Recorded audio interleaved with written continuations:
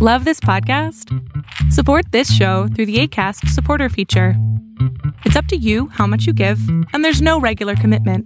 Just click the link in the show description to support now. Hi, I'm Daniel, founder of Pretty Litter. Cats and cat owners deserve better than any old-fashioned litter. That's why I teamed up with scientists and veterinarians to create Pretty Litter. Its innovative crystal formula has superior odor control and weighs up to 80% less than clay litter. Pretty Litter even monitors health by changing colors to help detect early signs of potential illness. It's the world's smartest kitty litter.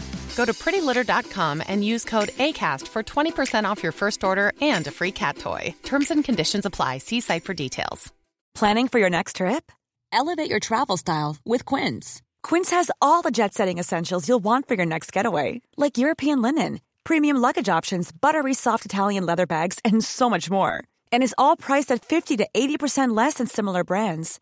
Plus, Quince only works with factories that use safe and ethical manufacturing practices. Pack your bags with high-quality essentials you'll be wearing for vacations to come with Quince. Go to quince.com/pack for free shipping and 365-day returns.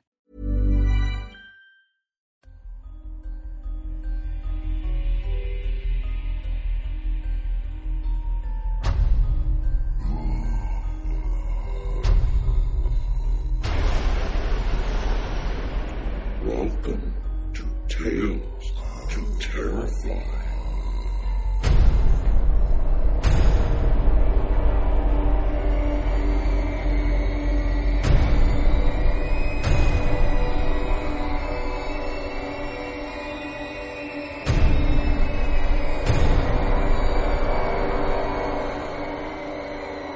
Good evening, children of the night.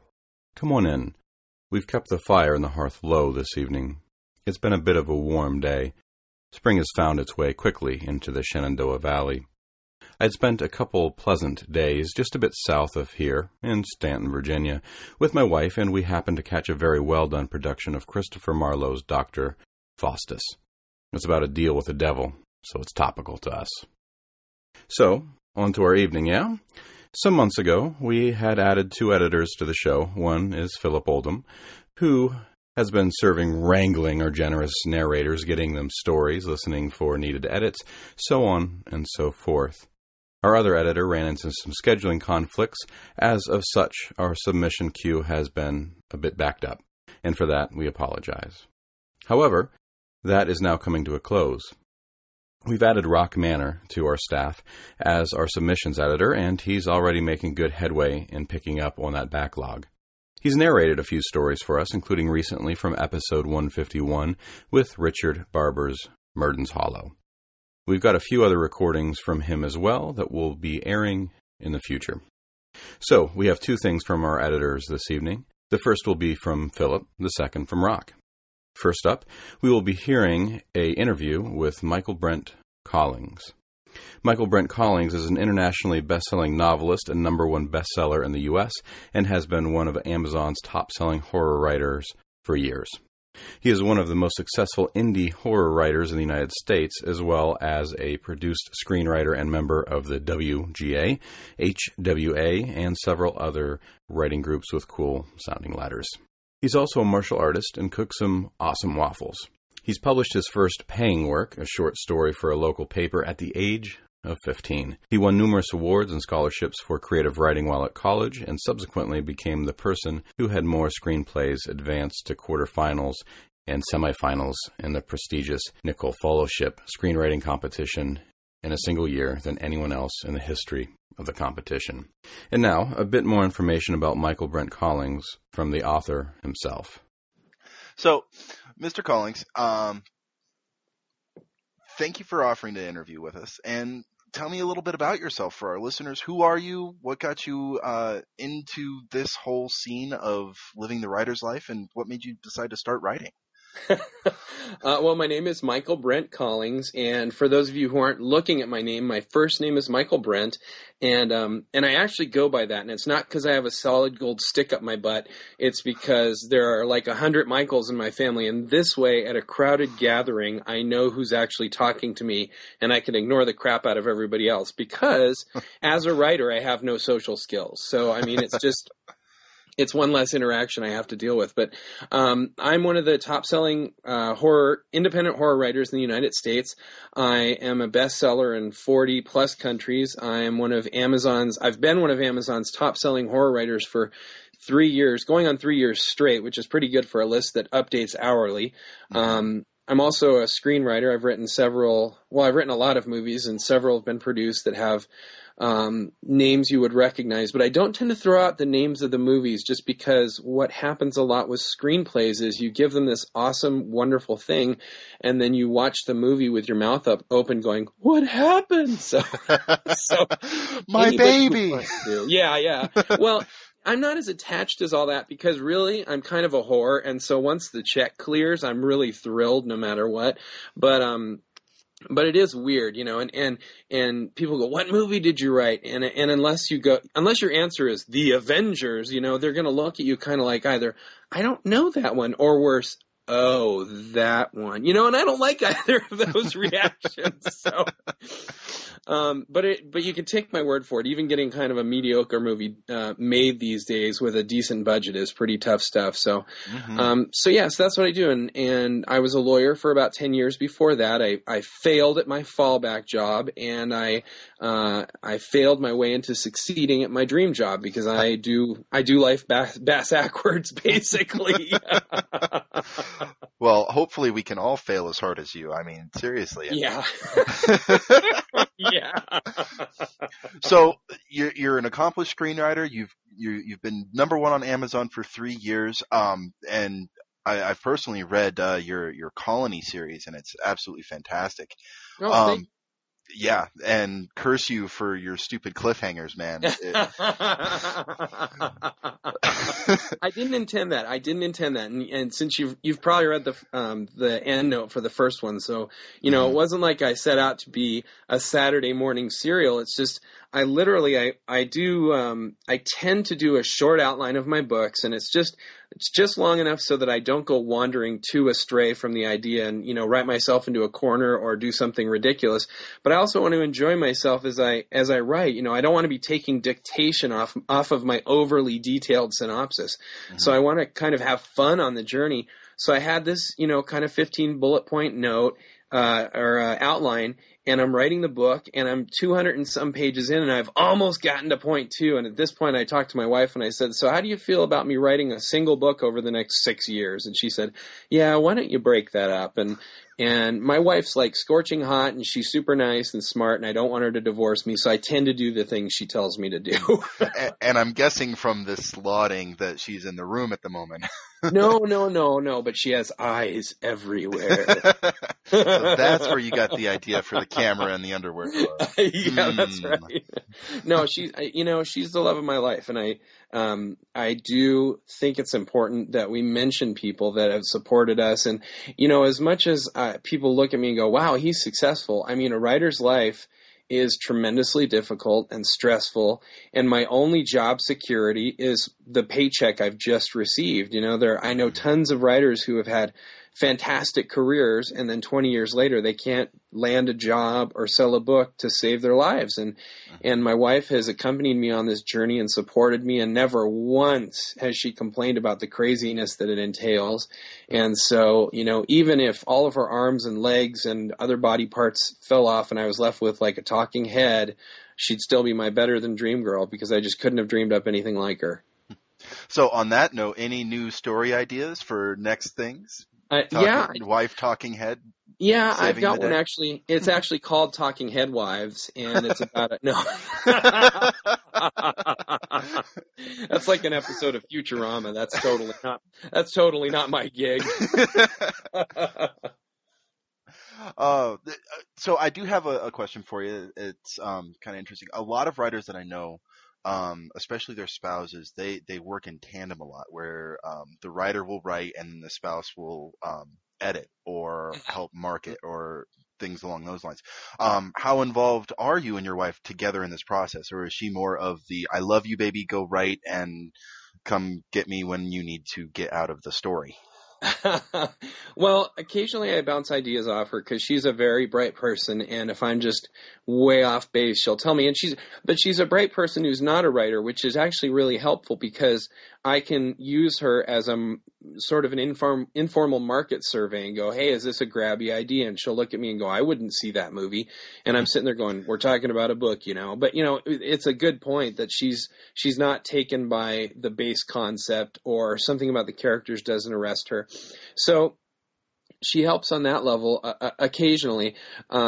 She 100%, she has everything to do with my success because if she didn't be watching the family and watching the kids, and honestly, she takes care of me because I have some mental health issues. I have major depressive disorder and OCD and a couple of little fun quirks like that, I will wake her up at 3 a.m. and be like, the universe hates me, and she's the one that keeps me from being face down in a ditch. So I can't say enough how much she has to do with anything I've achieved. But on a hardcore, we write the story together. The one thing that she does that's invaluable is she's my first real audience. So once the book is pretty much locked down and I've gone through it and, cleaned it up, I read the whole thing out loud to her. So I take a couple days off and, we'll get a babysitter for a day or two because we homeschool our kids. So they'll be watched by someone else, and I'll just sit in a chair and read until my throat is dry, and then I'll wait a half hour and read until my throat is dry, and I watch her. And again, she's a great audience. If I see her nodding off, I've gotten boring. If she makes this like scrunched up face, I did something that made no sense, and she's just a fantastic kind of final quality assurance, and then I can go back and fix any problems she's noted. Mm-hmm. Absolutely. You mentioned that you're struggling with some mental health issues, and I know a lot of writers deal with that. In our initial conversation setting this interview up, you mentioned how hopeful you feel that horror as a genre can be. Can you elaborate on that, or how you've used that in your own journey of health? Yeah, well, it's funny because I go to these interviews and I call in on these interviews or whatever. And it's funny, all the ones that people aren't really into the horror genre, they all say the same thing afterwards. Oh, you're such a nice person. Like they expected me to come with blood dripping off of my face and maybe a bat or two to chew on through the course of the interview. And I'm just kind of this normal, guy who lives on a street with other families and kids that run up and down. I live on this really kind of normal Norman Rockwell street, and the thing that I found is that horror writers tend to be the nicest, coolest, kindest people because they're dealing with their crap, man. Mm-hmm. And they're it's not that the successful ones aren't imposing their burdens on other people, because I call that therapy. That's not entertainment, and that's not good writing. But the good writers, the good horror writers, are saying, this scares me, and maybe it scares other people, and maybe if I talk about it in an entertaining way, it will make the world make a little bit of sense. So, for me personally, very often as somebody who suffers with major depressive disorder, something that makes me just want to throw up is when somebody in my situation is having a tough day and someone else goes, cheer up. I'm going, okay, well, next time you break your leg, I'll just walk over and say, hey, if you have happy thoughts, you can walk your way to the hospital. And, it makes no sense because there are biological things that are happening. And so people with major depressive disorder, they don't get to live a life where hope operates properly. That is, a sense of their proper relationship to the universe that allows them to see a tomorrow full of possibilities. Mm-hmm. They don't get to have that. And so what we do is we exist for the hope of future hope. Well, maybe if I just hang in there long enough, tomorrow I'll feel slightly better and won't want to kill myself as much, and we'll go from there. And so from that perspective, it definitely, my writing is definitely affected by that outlook that I'm drawn to horror partly because it's a difficult terrain that the characters walk, and my life has been difficult in certain respects. Mm-hmm. But if done in what I call the proper way, and that's not to judge people who do it differently, it's just proper from my point of view for my writing. Right. When I do it properly, the people come through the difficulty and they've either learned something and been touched by a sort of grace that allows them into a world of possibility, or they do it wrong and they fall to their knees, and they're punished properly, which is why also horror is very popular and powerful, because it's a morality tale. I mean, it doesn't just examine theoretical concepts and ideas of technology and things like that, which is sort of the domain of science fiction and even fantasy sometimes. You get down to the nitty-gritty of horror, and at the base it says, don't do this, it's bad. Mm-hmm. And that's something that's really cool about horror. I really like that. You're saying all this, and I'm reminded of a scene, just briefly, no spoilers, but in your Colony series, I want to say it's book 2, Renegades.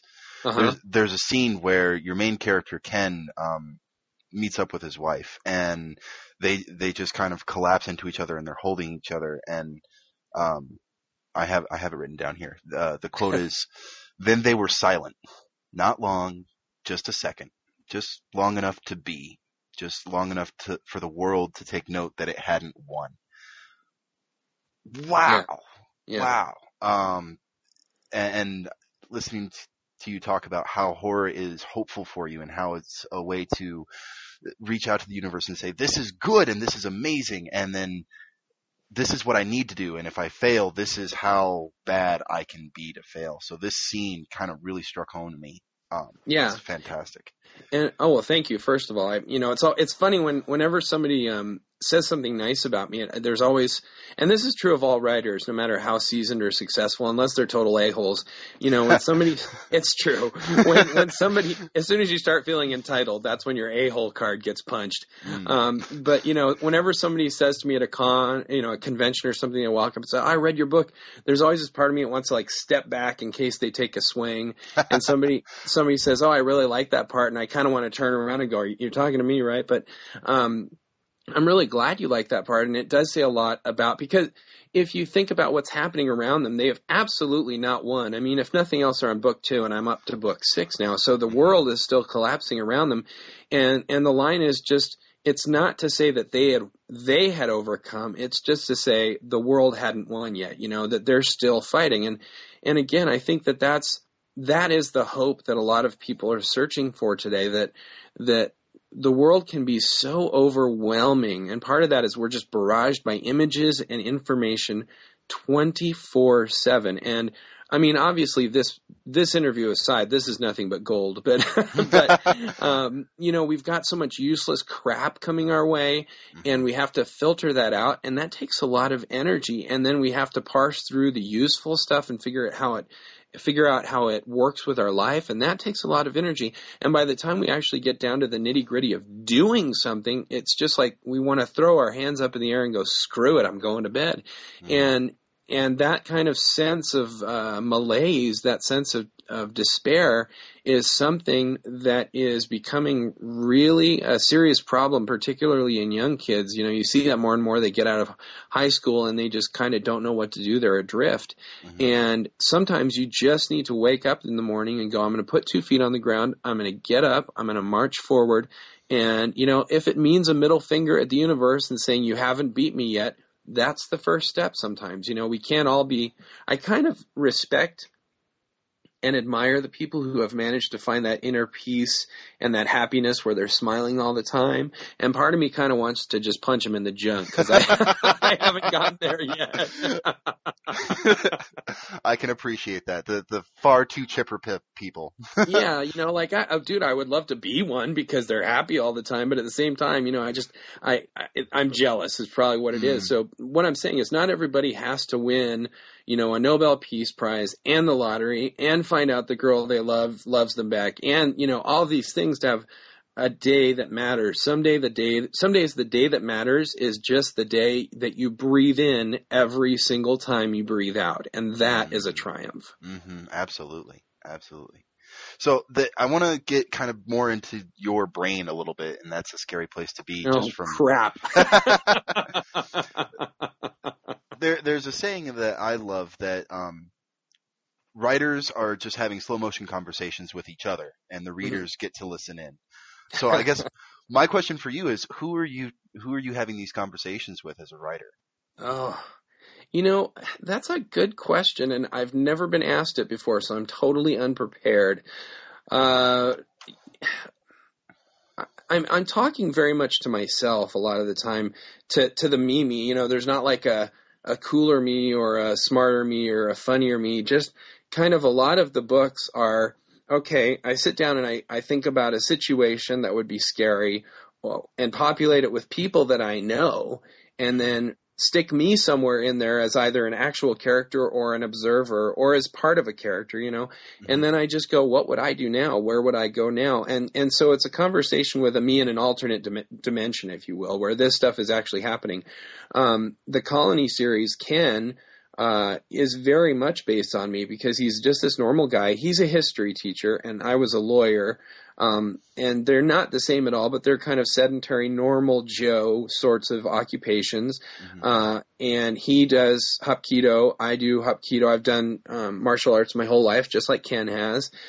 So we're normal people. We've got some fighting skills, but there's nothing super special about us that would enable us to, you know, be these soldiers, these warriors of skill in a zombie apocalypse. Mm-hmm. And so when I started writing that book, the whole first book, I mean, it takes place over the course of about 8 hours, just him getting 4 miles across town. And that was because when I sat down to read it, I realized, man, I'm a normal guy. Forget about getting to, you know, to Washington, D.C. or to a safe house or to some place where I could board it up with and find lots of ammo and bullets and stuff. Mm-hmm. It would take me a good 2 hours to get across the street. Right. Because that's who I am, you know? So the conversations that I have are very much like that, or they're just sort of cerebral questions. It's a lot of this is a puzzle. There's a book I wrote called The Loon, mm-hmm. and it's about a group of people in a maximum security penitentiary for the criminally insane. It's in the middle of nowhere, and it gets hit by a whiteout, by a blizzard that's so severe it knocks out all their communications, all their power. The inmates get out, so the staff has to hunker down and survive because the inmates can't leave because of the storm. And then they find out the real problem is the monster in the basement. And when I was crafting that story, I literally sat down with a pen and paper and I said, okay, what's a scary place? A prison. How could it be scarier? It's full of crazy people. How could it be scarier? It's dark. Why is it dark? You know? And so by the end of this series of questions, I had more or less mapped out the plot of The Loon. And that's been a really successful book for me over the last 4 years. It's kind of sold pretty consistently with an occasional huge spike. Mm-hmm. And so sometimes the conversation I'm having is very kind of boring one to anybody else where I'm playing writer mahjong, basically. Fair enough. So who's in your to-read pile? All the greatest writers are also avid readers. Who do you read? Any major favorites that stand out to you? Yeah, I mean, I love Dean Koontz. I love Stephen King. And everybody says that because of the shadow they've cast over the horror landscape. But, you know, there's reality to the fact that they're great writers. I mean, Stephen King is one of the best storytellers of all time. Dean Koontz is one of the best craftsmen of all time. He's a great storyteller too, but every word of his is placed there for a certain meaning. So I think, like, I don't know, if I had to be sitting around a campfire, I'd probably rather have Stephen King telling me a story. If I had to be learning how to write, I would be reading Dean Koontz because he's so careful and precise with everything he does. Mm-hmm. That said, I also, you know, I love Orson Scott Card. He's a great writer, and I know he's been involved in this whole hoo-ha about his personal views, and that kind of sucks because A, it diminishes the reality that his stories are fantastic, and B, I've known him for, I don't know, since I was 15, and he's always been very pleasant and nice to me, and it's very hard to reconcile what I know of him to the horrible, horrible things a lot of people are saying about him, which isn't to say that his opinions are not out of sync with a lot of people. But, you know, again, I think he's being overly punished for opinion. You know, it's like, get a grip, guys. It's an opinion. Absolutely. It goes back to the whole Mel Gibson issue of how much do you separate the art from the artist.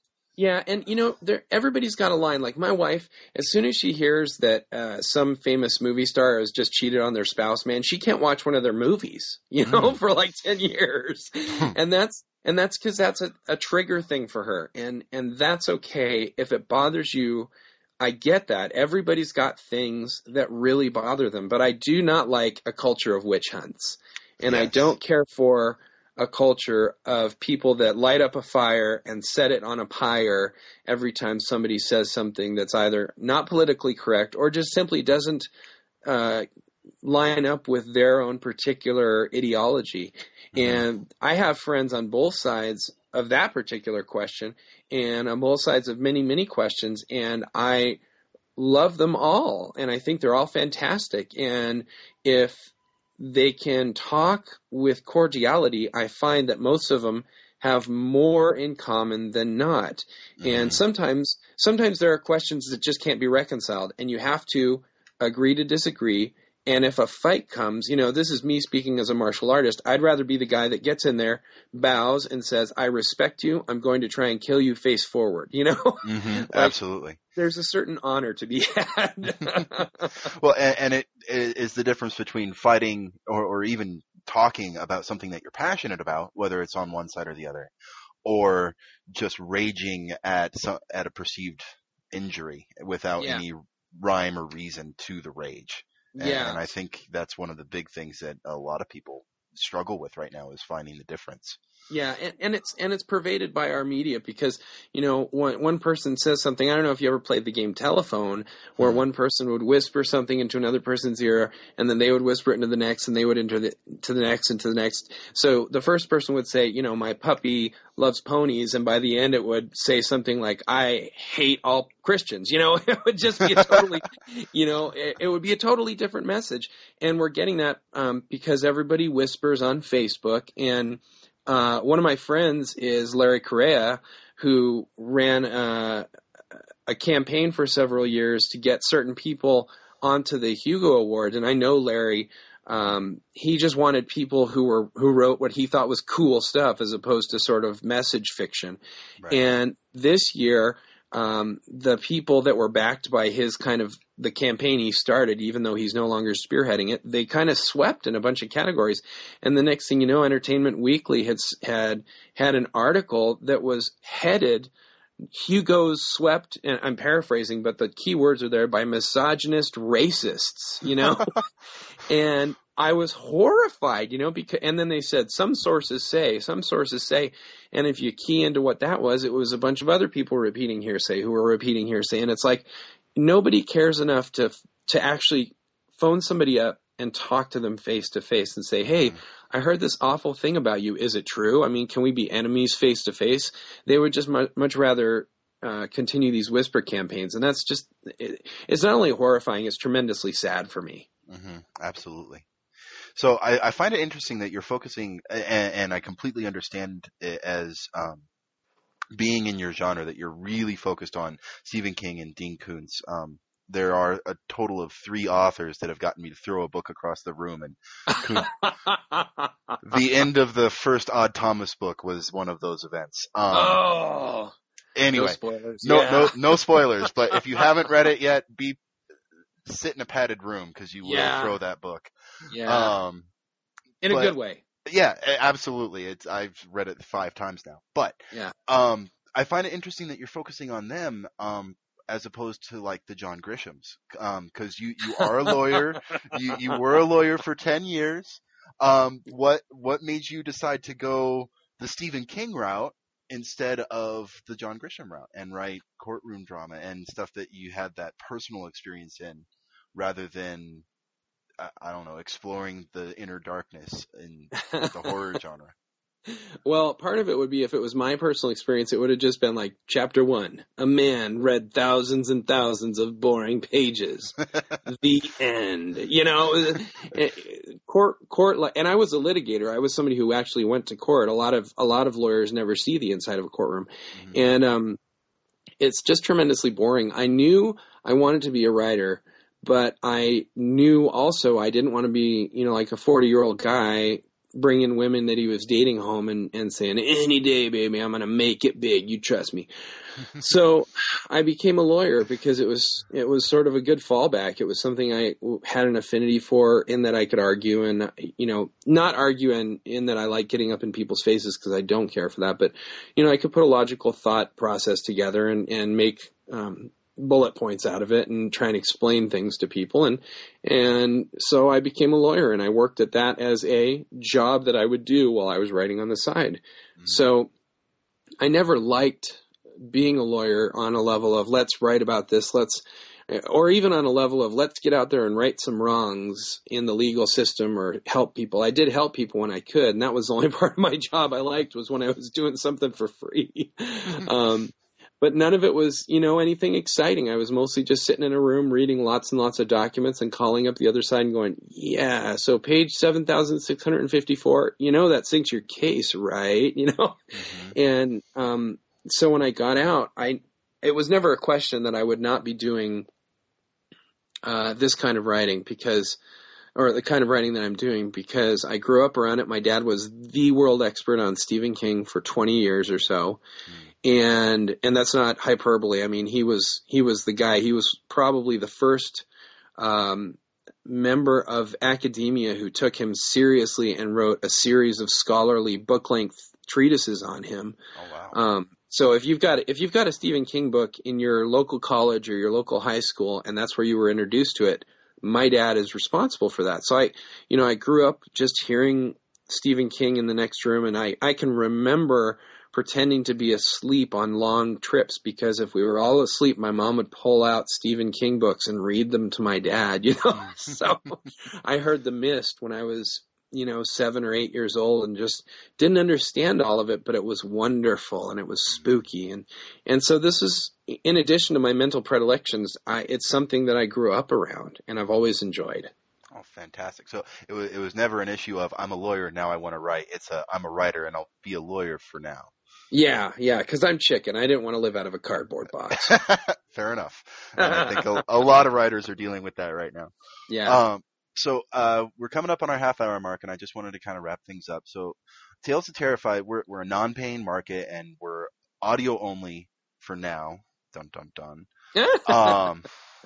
But we're one of the few markets in podcasting that accepts previously unpublished work or new authors that are just trying to break out. And it means that I get a lot of, I don't know how to put this nicely, but deviant art type submission. My Little Pony suddenly becomes a zombie and is killing Dracula. That's an exaggeration. I'm not digging on anybody's story. But as a successful writer, what advice would you have for an up-and-coming writer trying to improve their craft? Well, the first and greatest advice I always have is to write, because a lot of people, they treat it this way. Let's pretend you go to a doctor and he's about to poke his finger up your butt, and it's something awkward and it's very serious, and he's getting on the glove and you hear it snap on, and you go, so where'd you go to school? And he goes, oh, well, I didn't go to school, but I went to a doctor once and he sucked, so I figure I can do better than that. Bend over, and you'd see one of those little cartoon smoke outlines of you. You'd be gone so fast. Mm-hmm. And a lot. Even when we're on a budget, we still deserve nice things. Quince is a place to scoop up stunning high-end goods for 50 to 80% less than similar brands. They have buttery soft cashmere sweaters starting at $50, luxurious Italian leather bags, and so much more. Plus, Quince only works with factories that use safe, ethical, and responsible manufacturing. Get the high-end goods you'll love without the high price tag with Quince. Go to quince.com/style for free shipping and 365-day returns. Quality sleep is essential. That's why the Sleep Number Smart Bed is designed for your ever-evolving sleep needs. Need a bed that's firmer or softer on either side? Helps you sleep at a comfortable temperature? Sleep Number Smart Beds let you individualize your comfort so you sleep better together. JD Power ranks Sleep Number number 1 in customer satisfaction with mattresses purchased in-store. And now, save 50% on the Sleep Number Limited Edition Smart Bed for a limited time. For JD Power 2023 award information, visit jdpower.com/awards. Only at a Sleep Number store or sleepnumber.com. One size fits all seemed like a good idea for clothes. Nice dress. It's a t-shirt. Until you tried it on. Same goes for your healthcare. That's why United Healthcare offers a variety of flexible, budget-friendly coverage for medical, vision, dental, and more. So whether you're between jobs, coming off a parent's plan, or even missed open enrollment, you can find the plan that fits you best. Find out more about United Healthcare coverage at uh1.com. That's uh1.com. A lot of writers treat it that way. Well, I read a book once that sucked, and I could do better than that, so I'm going to barf my own little crap words up onto a page, and somebody will magically come along with a magic barf bucket, and it'll all turn to gold that will rain down on me. And the reality is, the writers that I know that have got successful careers, and I know some huge names. I mean, Dean Koontz, I correspond with him periodically and have talked to him numerous times. Brandon Mull, I grew up with, and he's a fantastic guy. James Dashner, Larry Correa. I mean, I could go on. And every one of these guys have treated their writing like an intensive graduate studies program before they ever made it. So they spent 10 years honing their craft, not for 15 minutes a day, but for hours and hours a day. So like when I was a writer, or when I was a lawyer rather, I would get up at 6 a.m. and I'd work until 5 or 6 or 7 at night, and I'd come home and play with the family and play with the wife. And then when they all went to bed, I would write from 11 o'clock until 2 o'clock in the morning. And I did that for 10 years. So yeah, it was, and I was cranky a lot, you know. Sleep is for the weak, right? Like food and air. Totally. And this is another reason my wife gets my props for the rest of my life, because she put up with that. But so it's not a question of like, I'm going to write my first book. P.S. Your first book is going to suck. It's just the way it is. You know, it's not a question of just writing a book and having it magically turn to money. You write lots of books. I didn't start making real money until I had written 10 books or so, and I didn't start making real consistent money until I had 15. Same with the screenplays. I wrote 20 before one hit, and I started selling some stuff. So the first advice is to write, and the second one is be aware that the market has changed. When I go to conventions, I'll sell books sometimes, and I'll sit next to other writers, and I can always tell the new writers because someone comes up and goes, "Oh, what kind of a book do you have?" And that's golden, man. That's somebody who wants to buy your stuff. Mm-hmm. And 20 minutes later, the writer goes, and then they go out the front door. End of chapter 1. You know, and the person, meanwhile, is going, "Oh my gosh, someone kill me," because I didn't know I'd be forced to look at this person's baby pictures, basically. You know, like they don't care. And they come over to me, and I can give them a short précis on 20 books in under 3 minutes. And I mean, get all 20 of them. Mm-hmm. So another thing to be aware of nowadays is that people want to be captured. They want to be grabbed instantly. And it's very helpful to have a concept. It's called a high concept, one that can be communicated in a sentence or maybe two that really gives you a good grabby idea of what's going to happen and how exciting it can be. Like I told you about the loon earlier, and I told you in under 3 sentences the whole idea of the book. The details you don't know, and hopefully there are some surprises along the way, but you know, like, hey, that's a cool story about a bunch of crazy people in a crazy prison, and they get out, but they can't leave because of the storm, and there's a monster. Awesome! You know, so...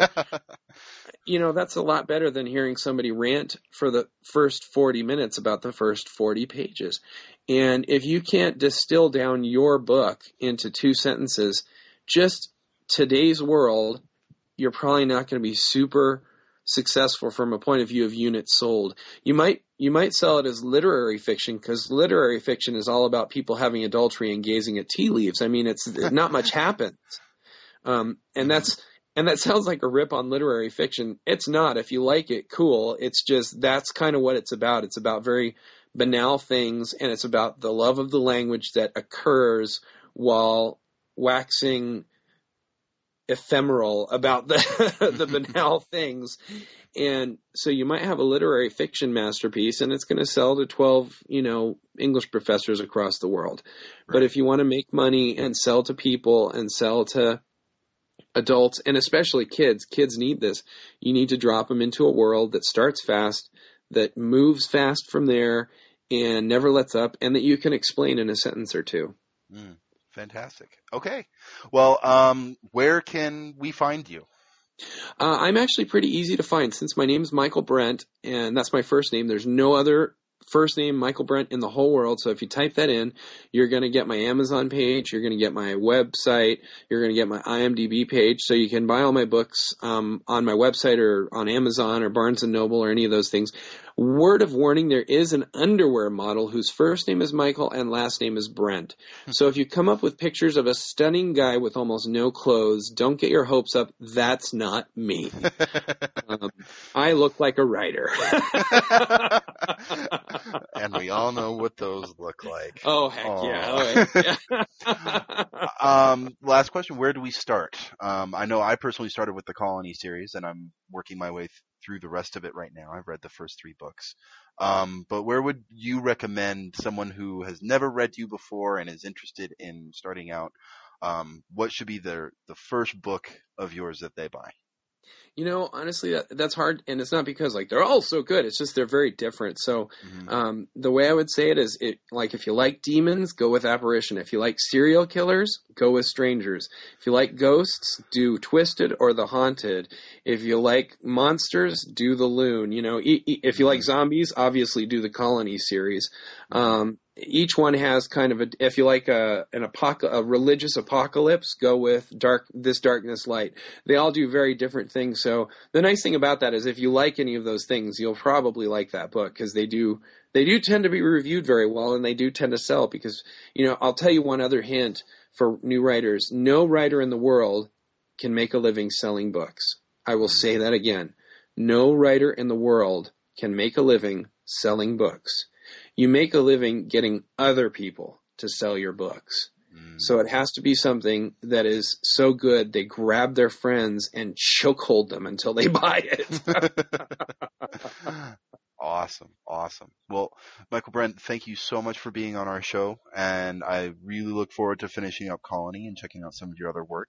And thank you for helping us, and hopefully a few of our readers or listeners will come to you. Awesome. My pleasure. And if you ever want me on again, I'm here for you, man. Awesome. Thank you, Philip Oldham, for your interview with Michael Brent Collins. Link to Mr. Collins' website will be in the show notes. Secondly, on to tonight's fiction, which will be read to us by our editor, Rock Manor. You'll hear a bit more about him after the reading. Our story comes from Matt Hayward. Matt Hayward is an Irish, Dublin-based guitarist and songwriter. He has written and recorded with various bands and notable musicians, including My Sister's Machine singer Nick Pollock, Clannad singer-bassist Ciarán Brennan, Eddie Brickell, Malfunction's guitarist Kevin Wood, and many others. His own band, Lay Sweeper, has become a rock staple in the Irish music scene, gaining good critical reception. 2 of Matt's previous projects were signed to Decama Records. And now, Matt Hayward's In the Woods We Wait. My name is Teddy McEvoy. I'm 70 years old. And last night, I lost my wife. I'll soon go and join her myself. Of that, I'm quite sure. In the last 24 hours, my life's changed dramatically. It's funny how such a short time can bring such a large change. I can't afford a sidetrack here. I apologize if I do, but I'm just so tired. I'm so very tired. My arthritis is setting in something fierce, so I need to get this down quick. Before I go back out there, I need you to understand a few things. First of all, I'm certain that tomorrow the tragic deaths of Theodore and Ellie McEvoy will be announced in the local news. They may say in my old age I succumbed to Alzheimer's, or maybe even dementia, from the loss of my belated wife only 24 hours before me. But of course, they wouldn't know she had gone the day before I did, because there would be no bodies. Either way, it's all a lie, every single word of it. If you're reading this, I'm happy that someone will know the truth, and that I didn't write this down in vain. Her comb's on the bed, the white one, the one she used on her hair every morning. It wasn't there a moment ago.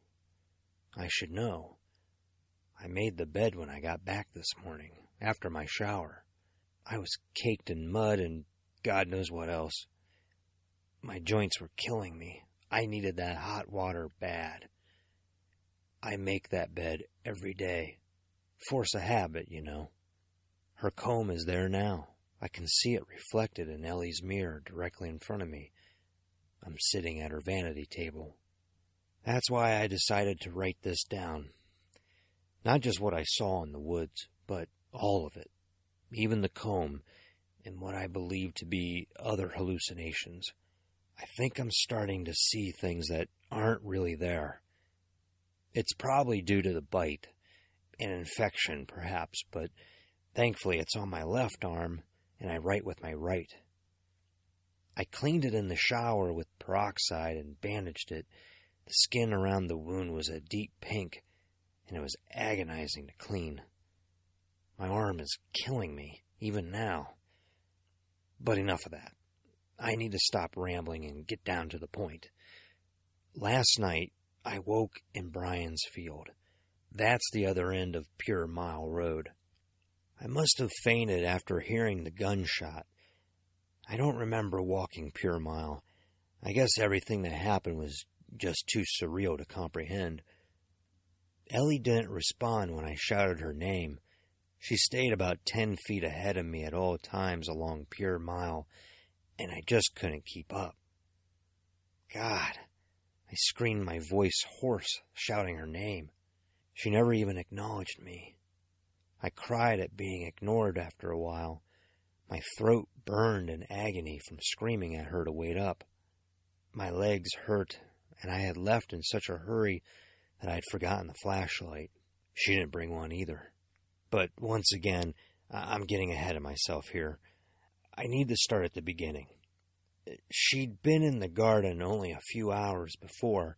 I could see her through the kitchen window as I washed our dinner dishes. We had been talking about getting a dishwasher earlier that day, and I'd said I'd do the dishes after we ate if she drove me to the hardware store the following day. That would have been today, to pick one out. I never did learn to drive. I guess now I never will either. I depended on her so much.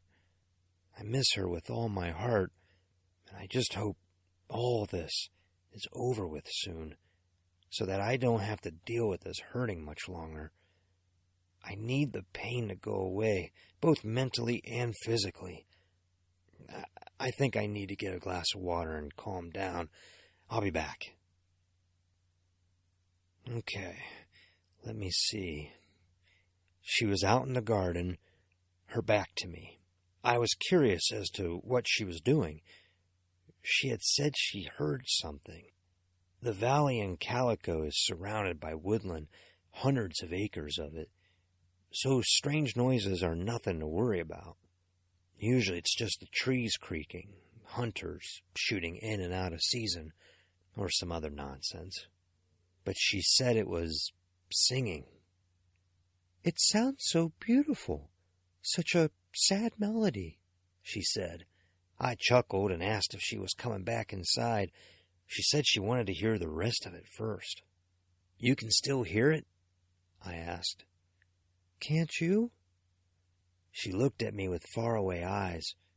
That's when I started to be frightened. Ellie and I were by no means spring chickens. I reached the big 7-0 last February, 3 years Ellie's senior. We had talked about dementia after Greg, her brother, succumbed to it last year. although we came to the conclusion that it wasn't something either of us thought we'd ever have to worry about. We both did plenty to keep our minds active, always loved our Scrabble Sundays, had more wit between us both than most folk half our age. Now, I wasn't so sure. I said I couldn't hear anyone singing, straining my ears to hear this melody, hoping I'd hear something, anything. Nothing. She had said, "Oh," drawn out, more a breath than a word, barely a whisper. Then she had turned and started towards Pure Mile Road. I called to her, thinking she was playing a trick. She had an odd sense of humor. I just noticed I wrote had instead of has. I better find her soon, because I can't entertain the idea of her being dead another minute. I didn't understand what she was doing, so when she didn't turn back and had reached the end of the street, I power-walked after her, still calling her name. A smile was twitching my lips, I remember, a nervous one. I was still waiting for the prank to happen, and when she reached the start of Pure Mile, I got scared. I called for help, but no one came. So I just ran after her as quick as I could. Pure Mile runs parallel to the main road. It's a dirt-packed pathway only for walkers and hikers, and goes through the forest. It's dark, large pines and a variety of other trees loom overhead, blocking out the sun. The other end opens out onto a natural lake, and further past the lake is what's known as the Miners' Village. It's a barren landscape there used to be a mine in, back in the 50s. I hadn't been up this way in years on account of how steep of a walk it was, and as I followed Ellie, I thought I'd have another heart attack.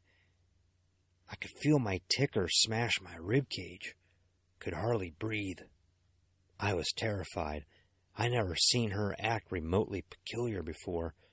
After chasing her for what seemed like hours, my mind wandering to the worst conclusions, she veered off to the left, off the pathway and up into the woods themselves. She moved so gracefully, as if her age was of no significance. Mine was. I lost sight of her. She glided under tree branches and hopped over rocks, as if she'd done this 1,000 times before. The thick pines snapped me in the face. I tripped more than 12 times and had to keep taking breaks to catch my breath. All the while I still wheezed her name. I don't mind telling you, as I sat there crying, trying to catch my breath, I felt very old, very alone, and very scared. Then, when I was about to keep going, something caught my attention. I could hear footsteps, fast feet hitting packed dirt. Someone was running. It wasn't coming from Ellie's direction. Someone was running up Pure Mile. They called my name. I shouted to them, letting them know where I was. I sat slightly up the mountain in the thicket of the woods to their left. My voice sounded very weak. Light shining through the trees, making silhouettes of them. "Teddy?" the man called. He sounded worried. Working his way up through the thick clump of trees, I realized it was Bob White, Sheriff White's young son, also a police officer. When he broke through the last few trees, he looked out of breath and just as scared as I was. "Teddy," he exhaled, relieved. "What's happened? I heard you calling from my place. Dad was out, so I just took off. Thank God I found you. What's happened?" I told him all about Ellie. My throat hurt from the lump in it as I spoke. "I'll go find her. You wait here." He sounded like a dog owner telling his pet to stay. I got very angry at the young son of a bitch just then. His mustache looked so stupid on his young face as he spoke, it made me want to punch his lights out all the more. "She's my wife, and I'm coming, Bobby. I'm not going to slow you down." I didn't know if that was true or not, but I was determined to find out, and to find her as soon as possible. The next half hour was agonizing, both physically and mentally. I kept my head down, letting Bob light the way ahead with his torch. In the glow of light, I could make out the carpet of pines below my feet, and I worried where my wife had gone. I just keep replaying that sense of being ignored over and over. We eventually reached a plateau, a clearing in the woods about the length of a football field. No trees grew here. They surrounded it as if they were guarding it. The earth was clear of pine needles. The soil looked spoiled and dark in every direction. Nothing grew here. Bob asked me if I'd ever seen this place. I said I hadn't. He bent and scooped a handful of dirt, letting it slide back through his fingers. Soil's ruined. Nothing grows here, he said. Captain fucking obvious. God forgive me, I wanted to hit him so bad. A branch snapped on the far side of the clearing in the woods. Both of our breathing hitched and caught in our throats. Bob danced his light beam over towards the sound, bathing the wall of trees in a soft glow. Not strong enough in this distance, he said, and started across the clearing. His neck was stretched forth, as if a few more inches ahead would allow him to see better. He was about halfway across when a second branch snapped, louder. He paused with a gasp, frightened. Then there was silence. He called Ellie's name into it. This is where it got very strange. Something was emerging slowly out of the darkness of the growth. A person. He called her name again, and I stood, starting towards him in the middle of the clearing. My heart pounded, my palms were sweaty, and my lips were dry. My legs felt like jelly as I walked. I called her name too, sounding scared. We both did. Rustling from the trees, Bob's light focused on the shadow coming forward. It let out a moan, low and ominous. I could hear both Bob and I breathing very loud. It exited the trees and stepped out into the clearing. It looked like a person, only its arms were very long. They reached nearly to its kneecaps. I'd never seen or heard of anything like it. The light shook over the figure, and it took me a moment to realize the thing wasn't the only one moaning. Both Bob and I were too. My neck felt tense. Its head was a joke of a human's. It had no hair. Its face was long, and its features seemed melted. It's what I imagine a person's face would look like if they had radiation sickness or something. Its skin was a dark shade of gray, and it wore what were formerly clothes. Now they were just unrecognizable shreds of cloth caked in dirt. The only way I know they were formerly clothes is because on its left foot was the remains of what was a sneaker. It hoisted its freakishly long arms above its head and started shuffling towards us. In the moonlight, liquid glistened and dripped from its mouth. It seemed to be salivating. "Stop moving!" Bob cried out. He undid his gun from its holster with a shaky spare hand and leveled it. I'm warning you, stop! My hands were balled up so tight I think my fingers drew blood. A sharp smell hit me, and I realized Bob had pissed his pants. He was whimpering like a dog, but never ran. The thing plodded closer. At this distance, I could see its eyes were milky white, no pupils. It got within 15 feet when Bob warned it again. At 10 feet, he fired the first shot. I jerked with fright, and my heart bashed against my chest as the shot echoed through the clearing. My ears rang. The bullet left a gaping hole in the center of the thing's chest, big as a coin. From it slopped a thick, dark, sludgy substance, and a rancid, fishy odor followed. I gagged. The thing didn't seem to notice, just kept shuffling forward, its creepy arms still raised. I remember its mouth was gaping open and closed repeatedly, like a fish out of water. Its saliva smacked and dripped. Bob fired another couple shots. Once again, it didn't respond. Then it was on us. Looking back, I don't know why we didn't run. It just didn't occur to us, I guess. People act funny when they're terrified.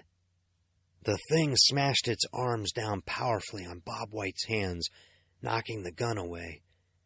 It let out another moan, this one sounding annoyed. Then, and this is what I still can't accept, it spun quickly on me. I had no time to react. Before I could register what was happening, it had lifted my arm to its mouth and ripped away a mouthful of flesh. I roared. It tore it out, and the pain was like nothing I had ever experienced.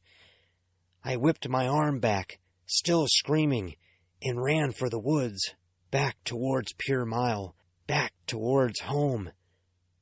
I could hear that Bob was right behind me. We were both yelling, our throats raw. My eyes watered. Blind spots grew in front of me. The pain started to dull, and I realized I was slowing down. Not intentionally. That's where my memory starts to fade. I have a brief glimpse of the ground rushing up towards my face, of Bob White's muffled, far-away voice saying that the thing wasn't following us anymore. I think I was letting out a sound the whole time. I remember feeling hands roll me over and hearing cloth rip. Then I remembered the bobbing sensation of being carried. I remember hearing a gunshot soon after. Then nothing. What I assume was at least a few hours later, I opened my eyes to a gray sky above. My face was damp from the dew on the grass I lay in. I felt nauseous. I sat up slowly. My arm was painfully tender and a little numb. Bob had tied it off with a shirt. A dark crimson stain blossomed underneath. I winced when I flexed my hand. The birds were singing, but it was still dark out. I put it to be about 4 a.m. I was in Brian Randolph's field. I could tell because of the white horse in the little stable looking at me from the far end, and because his field sloped steeply upwards, and at the top of it was Pure Mile. I got up and started toward it. I felt very lightheaded and walked very slowly, concentrating on putting one foot in front of the other. I tried to piece together what was happening and just couldn't absorb it. Why had my wife gone out towards that thing? Were there others? How had she known where to go? Too many questions, and I just couldn't, still can't, truly encourage the idea that this was reality. Maybe I had gone senile, and I'm actually in some hospital right now, muttering in an easy chair. I hope so. The nearly hour-long walk back was the longest stretch of time in my life. My thoughts were empty. I was surprised at that, but at the time I just wanted to walk home.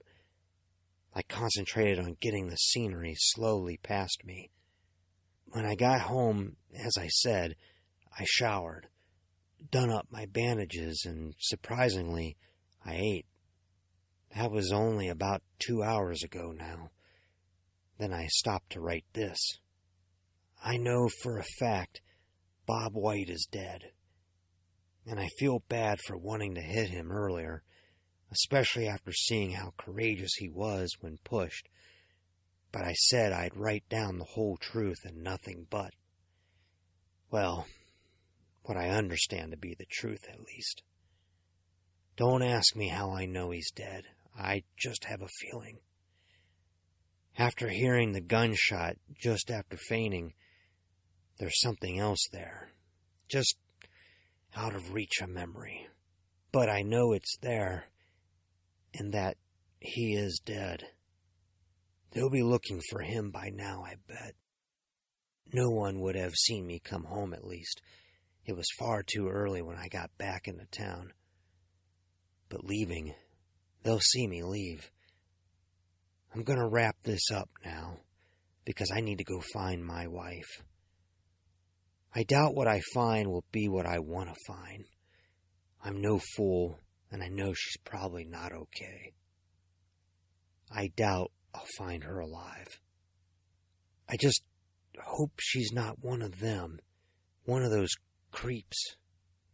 I don't know how that's even possible, but something's telling me it very well could be. Maybe it's this damn bite just screwing with my head. God, it hurts.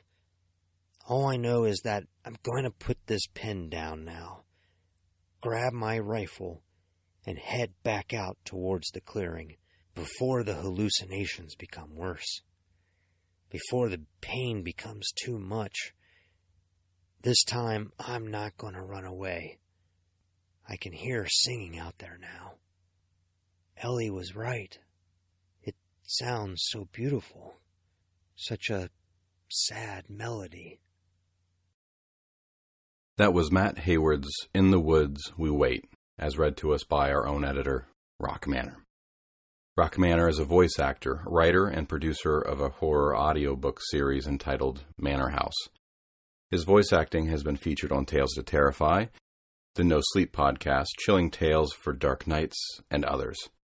He has acted in theatrical stage plays including the Players Guild Theater production of A Few Good Men and A Christmas Carol. His alter ego is that of a marketing copywriter. Follow him on Twitter at The Rock Manor. And that will be our show for the evening, Children of the Night. Take care of each other and come see us again next week for another episode of Tales to Terrify.